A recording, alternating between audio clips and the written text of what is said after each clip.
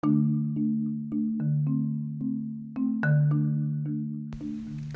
evening, everybody. I come to you tonight a very humbled and a very tired dad. I guess you never really know how tired you are until you stop and kind of let the day catch up to you. I never really realize when I'm in the moment just how much energy I expend throughout the day, doing various things, breaking up various fights. It's really a lot. But you do what you have to do, and you do what you need to do for no other reason than you do it for the love. Like, you love people, you love your family, and you do things that are annoying to you, just agitating, irritating, all of it, and you shoulder it, and you get through it. And more than that, I think that's just what a parent does, and that's what I believe a father does. You kind of just put your head down and hope for the best, prepare for the worst. I've been guilty of preparing for the worst, or at least in my mind, where I kind of get stuck in this negative moment, and I kind of just exist in it. It's not very hopeful when you have dreams and goals to be scared of everything, to be risk adverse. I'm more worried about the risk of failure than I am the chance at success. It seems very silly to say out loud, but in a way it's a paralyzing thing. And how do you really get past that? How do you really get over it? I think one of the first things you can do is be aware of it. And now that I'm aware of it, try to work my way through it. I am no genius by any means, so I know stuff like this has taken out better men than I, better people than I, but it's something that I really need to get over. And there's nothing more frustrating than realizing that your very worst enemy is not somebody that's outside of your home.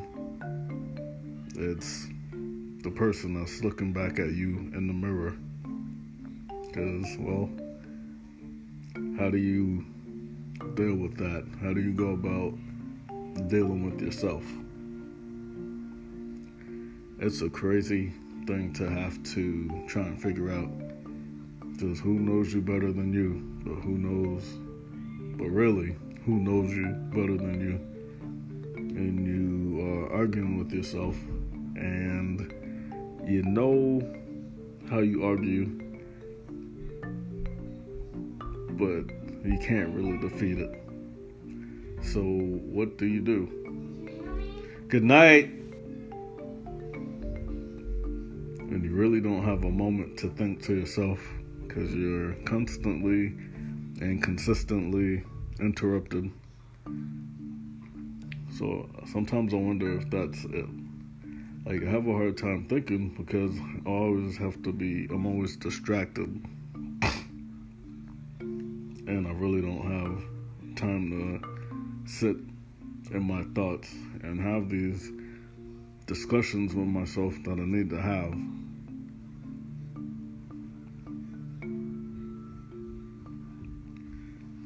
I'm a father of twins.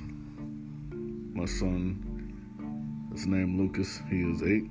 And I have a daughter, and she is also 8. They are fraternal twins. That's been a trip. It's actually been a very long day.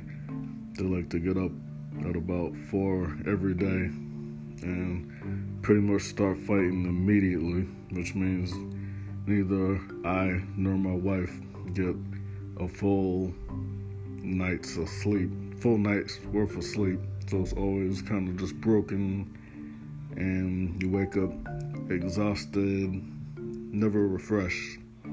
So for me personally, when I wake up, I always have to take a few minutes to not get out of bed yelling at people.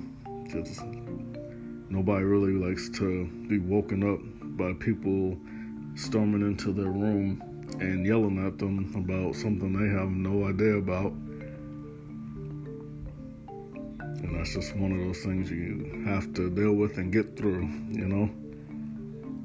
So yeah, I love them both to death, and I love them dearly. And I would do anything for them. But it's not like we get a break from that. It's 7 days a week, pretty much. Like, if we get to sleep in, it's only because both of them are sick, which rarely happens.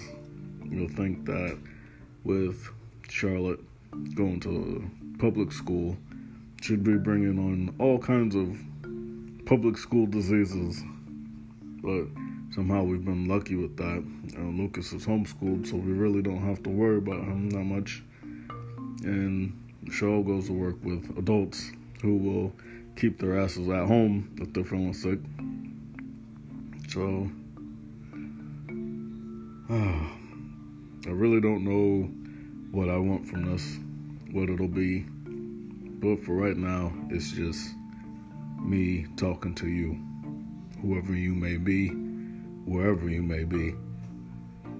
And I'd like to thank you for listening and having a little bit of a conversation with me, or allowing me to have a little bit of a conversation with you. I look forward to talking to you guys again. I'm out.